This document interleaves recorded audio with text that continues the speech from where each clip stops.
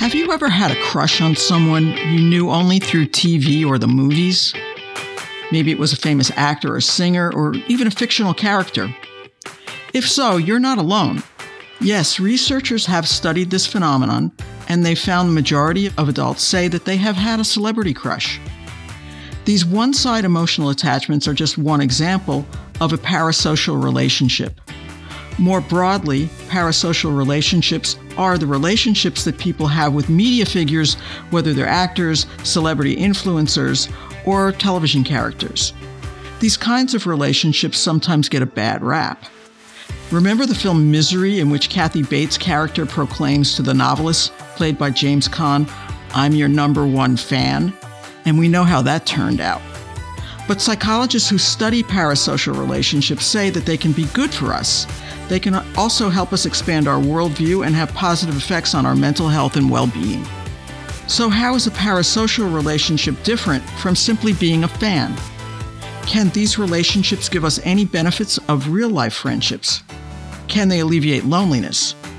What happens when a parasocial relationship goes sour, when your favorite character or your celebrity crush disappoints you? Or even worse, how do these usually harmless relationships become obsessions? And how are these relationships changing now that social media gives us constant access to celebrities' lives? Welcome to Speaking of Psychology, the flagship podcast of the American Psychological Association that examines the links between psychological science and everyday life. I'm Kim Mills. We have two guests today. First is Dr. Rebecca Tukachinsky Forster, an associate professor in the School of Communication at Chapman University. She studies parasocial relationships and how people develop long-lasting, meaningful connections with media figures. She's particularly interested in how parasocial romantic relationships develop and how they affect us. Dr. Tukachinsky Forster is editor of the Oxford Handbook of Parasocial Experiences, published this year by Oxford University Press, and author of the book Parasocial Romantic Relationships, Falling in Love with Media Figures. Next is Dr. Karen Dill-Shackleford, a professor in the Department of Media Psychology at Fielding Graduate University. She's a social psychologist who studies pop culture and media in all its forms, particularly how being a fan or consumer of popular culture fiction affects people's well-being, empowerment, and positive belief change. She's editor of APA's journal Psychology of Popular Media. Welcome to you both. Thank you. Great to be here. Thank you for having me. I'm so excited. Let's start with a definition. What are parasocial relationships, and more specifically, how are they different from just being a fan of a celebrity or someone famous or prominent?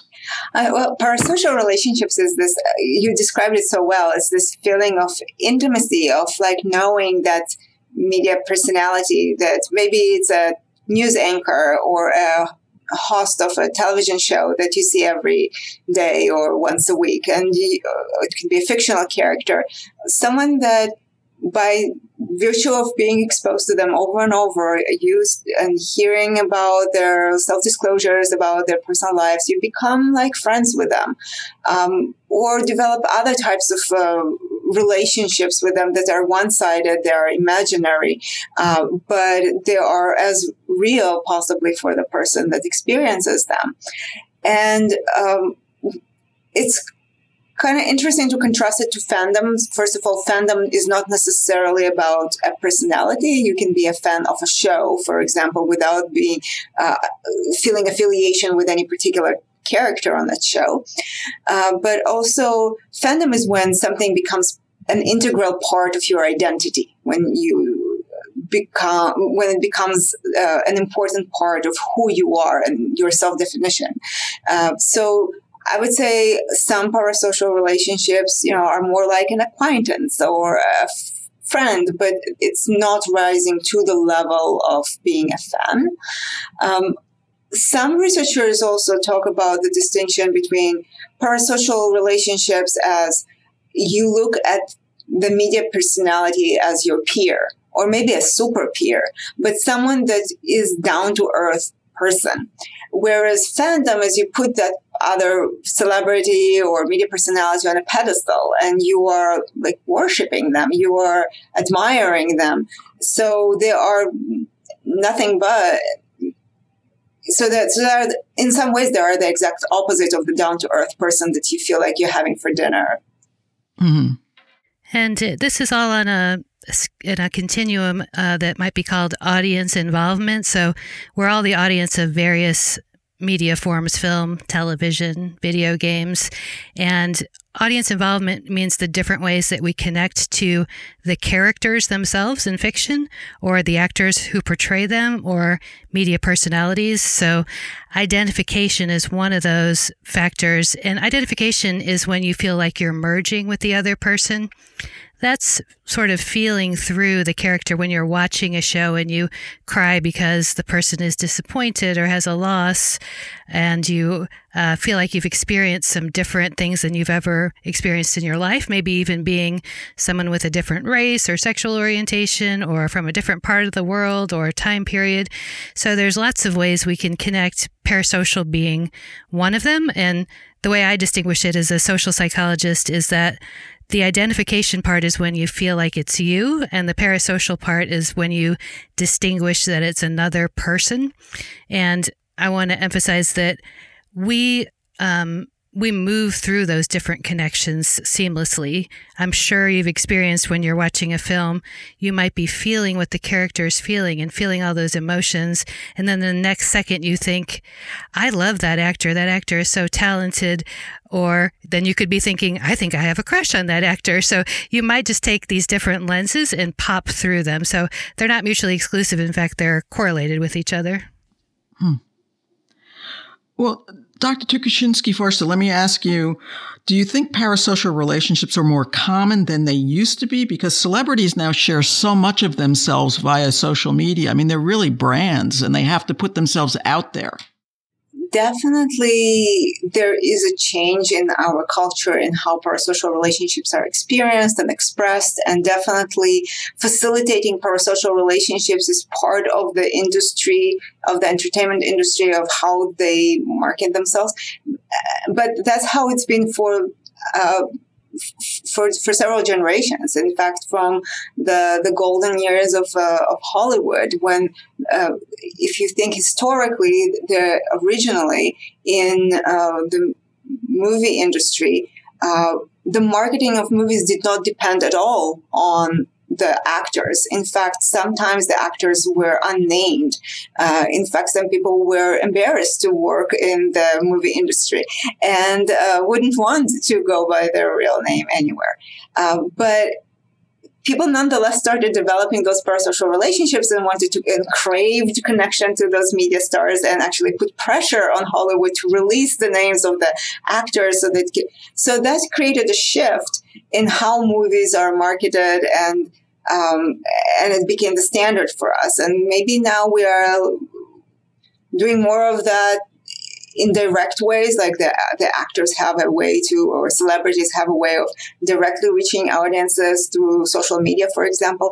But this craving for a connection from afar was there for the longest while. And ultimately, parasocial relationships are imaginary relationships, are about what happens in the person's mind. And therefore, they don't necessarily need this reciprocity or illusion of reciprocity to cultivate this relationship as much. So what I'm trying to say is that tell to someone who was a Beatle fan in the 1960s that their parasocial relationship is lesser than a fan of Justin Bieber because they didn't follow them on Instagram. It was as real and potent, and it just was expressed in a different way. You had to actually go and see them and sit in line, and right. And that's different from today. You just sit and watch a live stream of someone else sitting there for you and live streaming it. So the expressions of the relationship are maybe different, but I think fundamentally it's something that we've been doing for a long time. But now I understand that the term parasocial relationship was coined in the 1950s by these two researchers, Donald Horton and R. Richard Wall. And that was in reference to these imaginary one-side engagements that audiences had with media personalities. But couldn't you argue that parasocial relationships go back much further in culture? For example, Could you see a relationship that an ancient Greek or Roman had with a god as a parasocial relationship? Yes, I like to think about those things myself. Anytime that it's not interactive like that, you could think of it as a parasocial relationship. Like Dr. Forster mentions in her book, if you're a lecturer in a psychology hall, your student could have what's called arguably a parasocial relationship with you, or any character in a book, like a child carrying a doll of a figure that's in a book. So stories and books that date back in time like that, or experiencing something one-to-many like that, those could be parasocial relationships. Yeah, for my first book, I was researching for examples, and the first example of a celebrity crush I could find dates back to ancient Rome, where you have the example of women developing crushes on rhetoricians or actors in the theater. So those definitely existed. And then to follow up on what Karen was saying, you can think of a continuum of social to parasocial. So in a way, all of our social relationships have some imaginary aspect. Like you are running those conversations, you are rehearsing your conversation with your spouse, you are anticipating their reaction. In a situation where you have an auditorium of 300 students and the professor doesn't have a personal relationship with many of those students, the sixth grader that has a crush on the seventh grader she never spoke to, but she only sees from the other side of the cafeteria. So all of those are social relationships, but they have some imaginary aspect to that. And in a way, relationships with media personalities are just an extreme example of that. And they too can become social if they evolve, if you start having real reciprocity in interactions, if the celebrity starts responding to you personally on your comments on Instagram, or if you are waiting at the meet and greet and you start developing a conversation and end up being picked from the crowd and marry the rock star. You know what? I have an example of this. Maybe you'll need to edit this out, but I was at the British Museum last summer, and there was an exhibit on women in art and a statue of a goddess. I think it was Minerva, but they said that people tried to literally make love to the statue because they thought they were in love with Minerva, this goddess. So, is a goddess that different? Is Minerva that different from, a beautiful starlet of today? Yeah, that's interesting. Well, getting back to today's world, the Surgeon General has said that we're in a loneliness epidemic right now. And there's been a lot of discussion recently about how we're missing close friendships in our real lives. Do parasocial relationships give people any of the psychological benefits of a real friendship, or do they actually maybe increase loneliness? Well, I would recommend the work of Shira Gabriel, who talks about things like going back to the concept of collective effervescence, that when you go to a cafe, for example, you're sitting in a coffee shop and other people are around, and you're sort of, the effervescence is the sort of bubbles from the sociality of the situation. So just being around other people. And so if you turned on Parks and Recreation or The Office, you would be soaking in that sociality. And she talks about social surrogacy, that we have the feeling of being around other people. And part of the parasocial equation that we haven't really mentioned yet is that in some ways it's less demanding and more pleasurable. People aren't going to be mad at us. We're not going to get into trouble. We sort of know what to expect. And it's fun to hang around fun people who are telling jokes or beautiful people. So it's not to say though that I think sometimes the stereotype is people with a parasocial relationship don't have friends, or, don't know how to talk to real people. And of course, that's not true. As you mentioned, it's very, very common. I'm not a clinician, but I suppose it does slip into those things. I've heard clinicians say that sometimes people identify with the character so much that they imagine they are the character, people they're seeing in therapy. Or, of course, we hear stories about people stalking or showing up at people's houses. But I credit Gail Stever with saying in print the first time I ever read it that is sort of the reaction that a lot of people have to this topic. But in reality, the middle of the normal distribution is people like you and me who might admire someone, but we're not having pathological problems with it. We're just feeling a connection. And another aspect I wanted to add to that is that research doesn't necessarily find a correlation between the intensity of the parasocial relationships that people experience and their level of loneliness. For the longest while, there was the research in this area was driven by the substitution hypothesis, or compensation hypothesis, the idea that people who are lonely in their real life seek out media friends because they don't have real friends, and you try to see whether people who have like social deficits, people who have what we call insecure attachment style, people who can't form and relate to others, people who are shy. So individuals that we expect to have problems creating friendships, will they be more prone to developing parasocial relationships? And there is no consistent evidence of that. What we do see is that those who are more prone to forming friendships and relating to others in social life are also more likely to engage in parasocial relationships. So people who have a secure attachment, people who are anxious and clingy, like insecure, they're also that crave connection. They're also the ones that crave connection to characters. So we see essentially that it's the same way we process real relationships or social relationships is also how we process parasocial relationships. So parasocial relationships are just an extension of our social ties. And it could be that part of what we're seeing is that people who are lonely do want more parasocial relationships, but then parasocial relationships make them feel less lonely. And it becomes that it kind of washes out that effect. So that's also a possibility.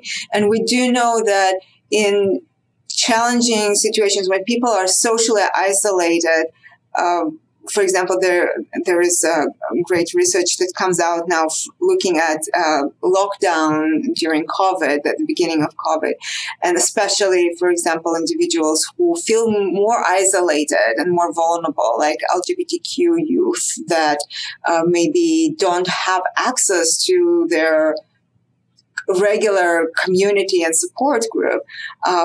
They turn more to parasocial relationships because that's something that can enrich their social, more limited world in a given point in time.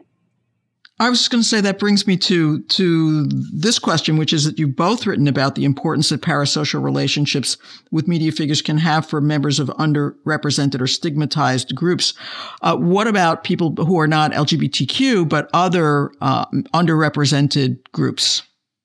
Well, I might mention a study I did about Black Panther being watched by youth of color. And in the study, being exposed to Black Panther made people feel more self-efficacy. And, you know, we can understand that so easily. We're given a vision of African people thriving and a place of pride in that film, despite people who didn't believe that a film with primary Black characters would do so well. It's just soared to the top and made so many, broken so many glass ceilings, so to speak. So I think of that as the inspiration of how things could be.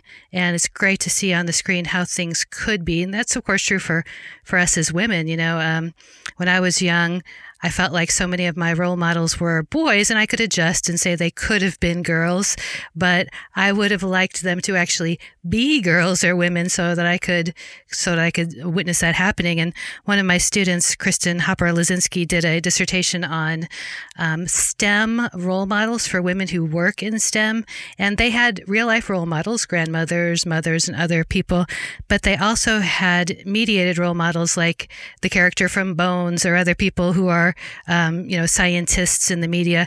And I have to admit, I love to see a woman scientist in the media. I love to see, that we're not just, that we have non-traditional careers. Maybe they're becoming more traditional. I watch a lot of old movies, and it never fails. There's a woman astronaut and everyone's hitting on her, and they just think she's there to be pretty or to date instead of, and I'm sure smart women listening to this understand that you think, oh my gosh, you're thinking of me in that stereotypical way, but not as a peer, a scientist, a thinker, and it feels good to watch someone be portrayed in good ways like that. And I want to stress the importance of it, not just from the perspective of the member of the marginalized group, but also the how important it is for advancing the intergroup relationships from the perspective of the members of the dominant group. So a lot of the animosity between groups is driven by just not knowing the other, we kind of tend to be in segregated spaces surrounded by people similar to oneself and not having opportunities for positive experiences, firsthand experiences with people outside of that group.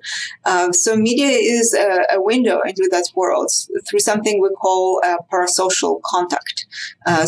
So both directly observing and learning about someone from another group, another culture, another background, it reduces those anxieties and negative stereotypes, but also by modeling a positive intergroup interaction and experience. So, for example, a show like Will and Grace, I'm bringing another LGBTQ example, but it could be just as true for, and it has been shown for shows depicting African Americans, that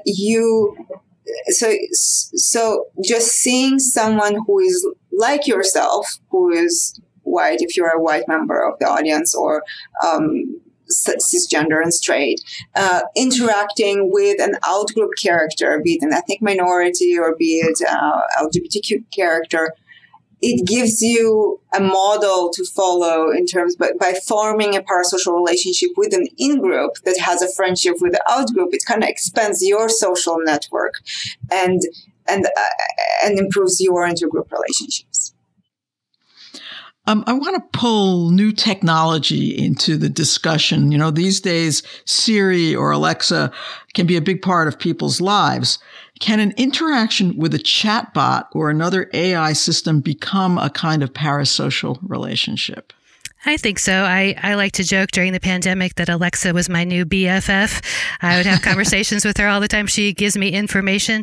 And this goes back to the work of Clifford Nass and others.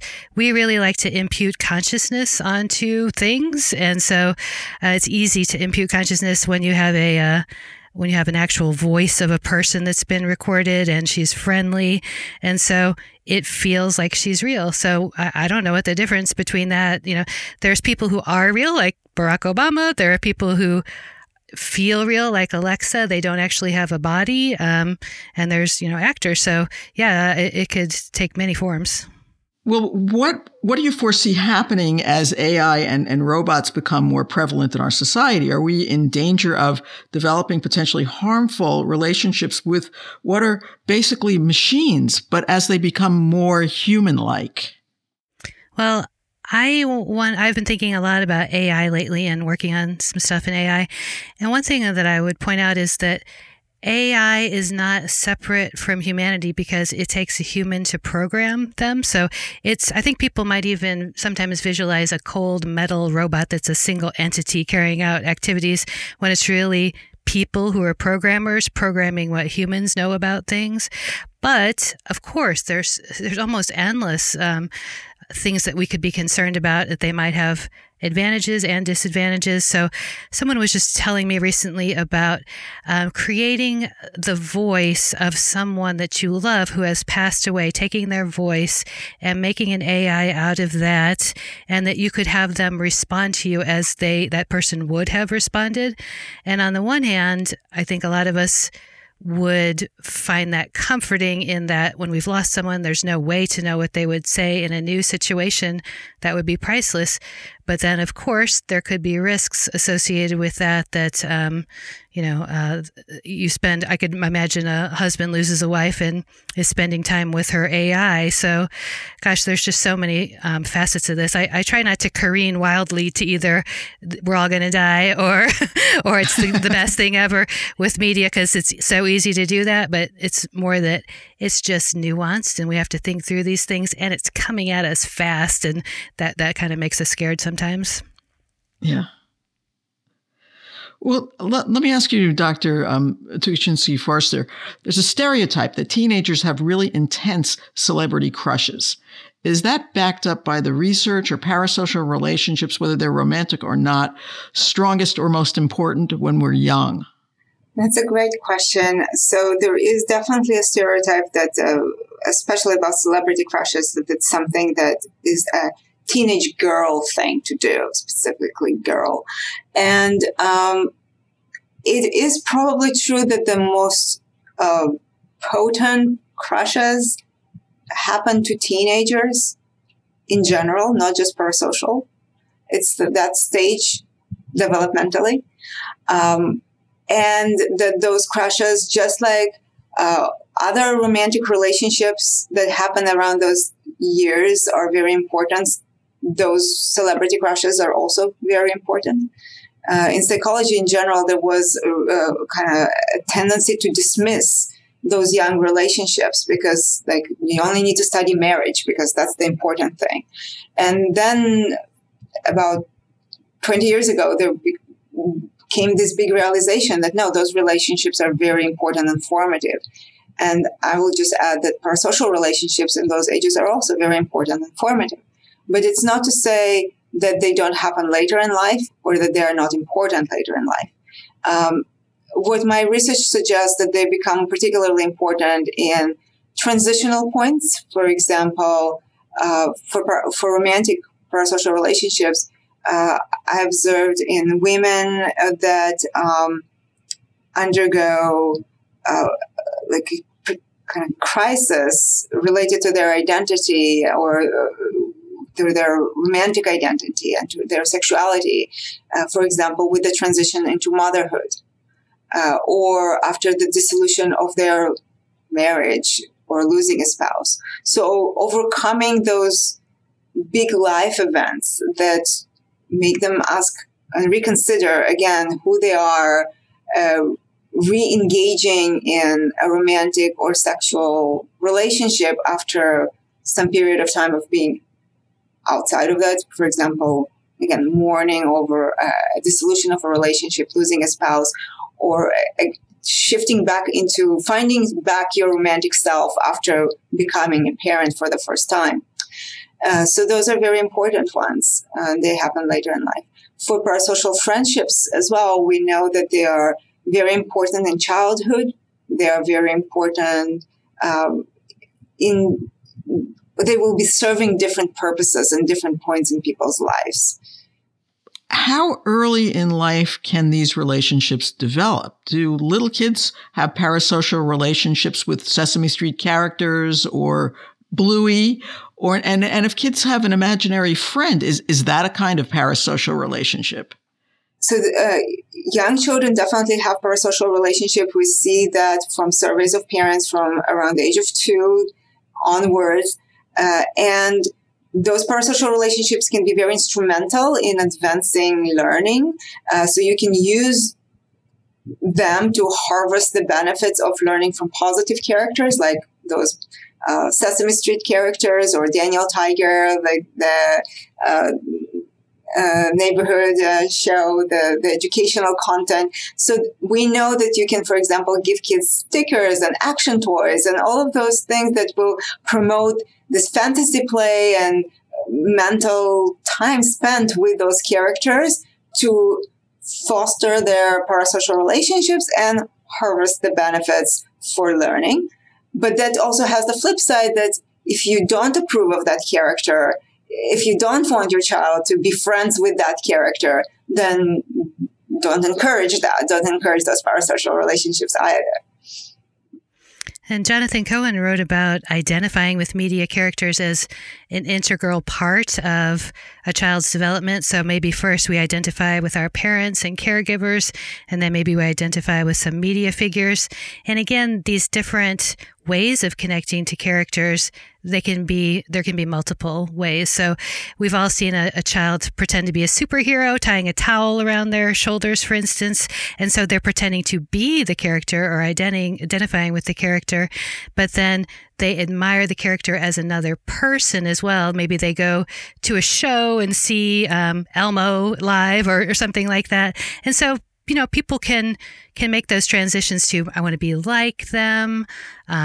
I feel like I've done that thing, or they're really cool and I admire them. But it's just our inherent sociality that, of course, we look at people who are interesting and we say, do I want to be like them? Do I want to grow up and be, an architect, a builder, or someone like this? Do I want to be a forensic person?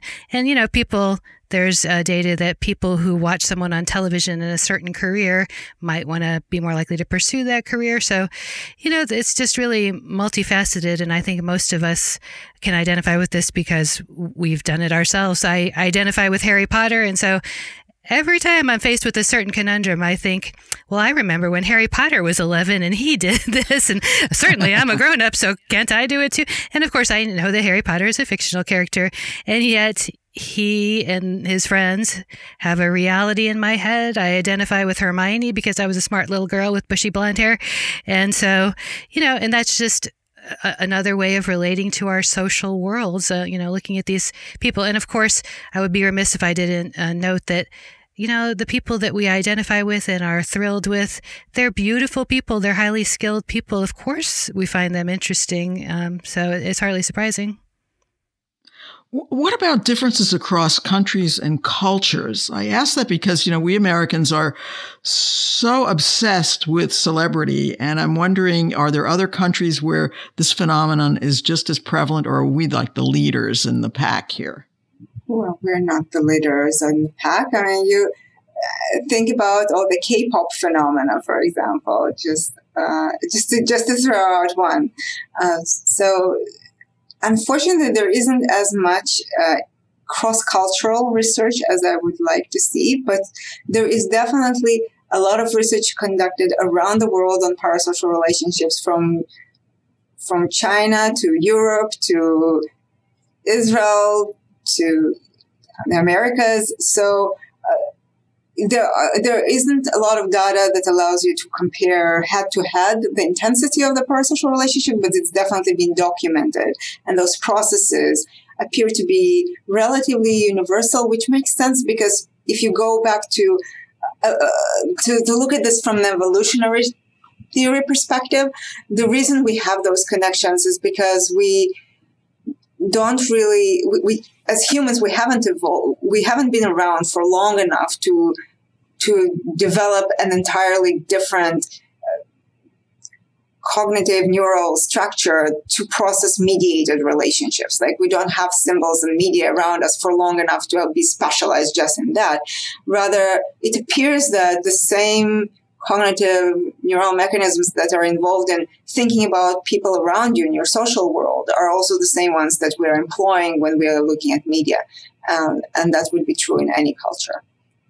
And as Karen was saying, these are talented, skillful, attractive people that also using media to make a living by having you like them. So universally, that's the trend we see. I remember hearing that if Jackie Chan was dating someone, little teenage girls in China would be very upset by that. And of course, we can think of many, many instances in which things like that were true. Sure. So I want to talk about when parasocial relationships move into sort of dangerous territory. I mean, it's possible for them to become toxic and harmful. Yeah, right? It is not the case that a normal person develops a normal parasocial relationships and then it goes and becomes more and more intense and explodes into something like that. That's not happening. It's the other way around. There are people with mental illness, and they will have an outlet for that mental illness. it's not the parasocial relationship got extreme and they became extreme and they became violent because the parasocial relationship became too intense. It's people who have a problem, and for some people it's manifested in being obsessive about one thing, and for some people it's being obsessive about a media thing. And it just happens to be this very small percent of people with a problem it's not related to parasocial relationship, which is a normal thing. Well, let me ask this just to wrap up, which is, what are you working on now? What are the big questions that remain in this area? Well, one thing I'm working on right now is trying to be more clear about the way that we define parasocial versus identification versus liking versus similarity, because in science we have to define our terms in order to know what it is we're talking about. And so, for instance, sometimes people will say empathy with a character, and I've just done a study that's a factor analysis with Josh Cohen and Perry Reed that says that those things fall into specific and different constructs, even though they're related to each other. So what I'm trying to do is to get scientists to say the term that they mean and not use multiple terms for one term. Another study that I'm working on with some colleagues has to do with the question of whether you can identify with and have a parasocial relationship with a couple. And we are using the case of Jim and Pam from The Office. And preliminary data shows that you can indeed have a parasocial relationship with them as a couple. And I think part of that is when you watch a couple and you're in the will they, won't they phase of the relationship, what you really want is for them to get together, for their relationship to work out. And we also want to know whether becoming attached or invested in the relationship between a fictional couple like Jim and Pam from The Office means that you feel strange or uncomfortable with the actor's real relationship, such as John Krasinski being married to Emily Blunt. So stay tuned on that one. We're almost finished with the analyses. Thanks. I have two questions that I'm particularly interested. So the first one is related to cancel culture. And what happens when you decide to terminate the relationship with someone you liked in the media? And my research shows that it's a very difficult decision when the media personality disappoints you, when you had a good relationship with them. It is really heartbreaking for someone to break up from them. And people will go to great lengths to defend them, and to defend the celebrity that betrayed them and to stand up with them. But in some situations, they will engage in cancel culture and will break up with them. So I'm trying to see the situations, the conditions, the factors that will play a role in whether it will go one way or another. And those negative parasocial relationships, because we always talk about the positive parasocial relationships, about the friendship and the crush. But what about the jealousy, for example? Like if I have a parasocial relationship with Justin Bieber and then he marries someone, and all the hate messages that she receives from his fans, for example. So all those negative parasocial relationships is one area that is understudied, and I'm very excited to look into. So the other thing is that most research up until today was looking at one relationship or one media celebrity in outside of a broader context. But when we see the same media personality in many different contexts and situations, and how do we project from one to another, or how we carry information across different contexts, especially between the fictional and the real. If you have a parasocial relationship with an actor, but also with the character that they portray. So interestingly, even as adults, we don't strictly maintain the boundaries between the actor and the character, even though in our rational mind, we know that this is, that's his job to play this character. It's not the actor. Nonetheless, we are misattributing the characteristics of the character onto the actor that portrays them. And I have research that shows how, you can see the exact same actress playing in the same movie. You just added the movie slightly to depict her as either a positive or a negative character. And then it will taint how the participants would rate the actress. and how they perceive her.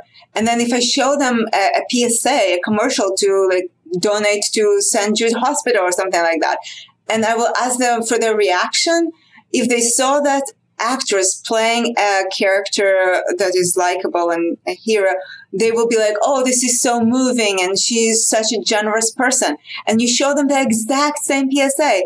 After they saw her playing the villain character, they will be like, oh, this commercial is so cheesy. She's doing it just for publicity. And so I'm very interested in seeing how things it affects the parasocial relationship with that actor. So I'm interested in seeing how we carry over things from exposure to exposure and cross context. Like you just saw Ryan Gosling as Ken in Barbie, right? Like being. So this role versus his more dramatic roles before, how does that change your perception of him? How does it change your parasocial relationship with him? And how seeing him being Ken doing Beach going to affect you perceiving him in his next role? Or maybe you see Ken doing Beach as a much more profound and interesting and complex character because he's played by this kind of highbrow actor. So those are the questions I'm interested in, though. If I may, I'd love to tag on to that. So that's a great study. And I want to remind listeners that we may take this research as trivial, that Dr. Tukachinsky Forster and I are just spending our time talking about Ken and Barbie, and that's great for our salaries and everything, but it's just a waste of time. But I'm a social psychologist, and I'm here to tell you that is fundamental social psychology, that it's the fundamental attribution error, which is partially definitional of the field of social psych, that when I see someone acting some way, I assume it's because of their personality. That's the type of person they are. And Ryan Gosling has only one body. It's a good one, but it's only one body. And so when we look at him, we say, but I've seen him do this. I know that he feels like that. Like Dr. Tukachinsky Forster referred to earlier, we don't have a switch in our brain that says, no, that's him as Ken, and this is him as Ryan. He's got the same body. He's the same person. So we're not dumb for having that, and we're not delusional for having that confusion over who is he? Is William Shatner Captain Kirk, or is he William Shatner? Both. So it is fundamental social psych. It's not just fun, but it is fun to be a parasocial researcher. And it does have real life implications for casting, for deciding, like, should I take this role, right? Is it going to ruin, like, for choosing sponsorships, like this actor has an amazing blockbuster Oscar-nominated movie, but they're playing a villain character. Will they be the best spokesperson for my charity organization? So right. It has real-life implications all the time. Yeah. Well, this has been really fascinating. I want to thank you both for joining me. This has been not just interesting and scientific, but fun. Thanks so much. It was great. Thank you so much.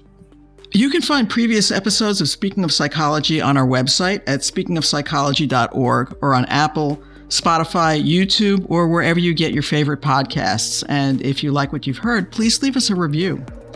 If you have comments or ideas for future podcasts, you can email us at speakingofpsychology@apa.org. Speaking of Psychology is produced by Lee Weinerman. Our sound editor is Chris Kondayan. Thank you for listening. For the American Psychological Association, I'm Kim Mills.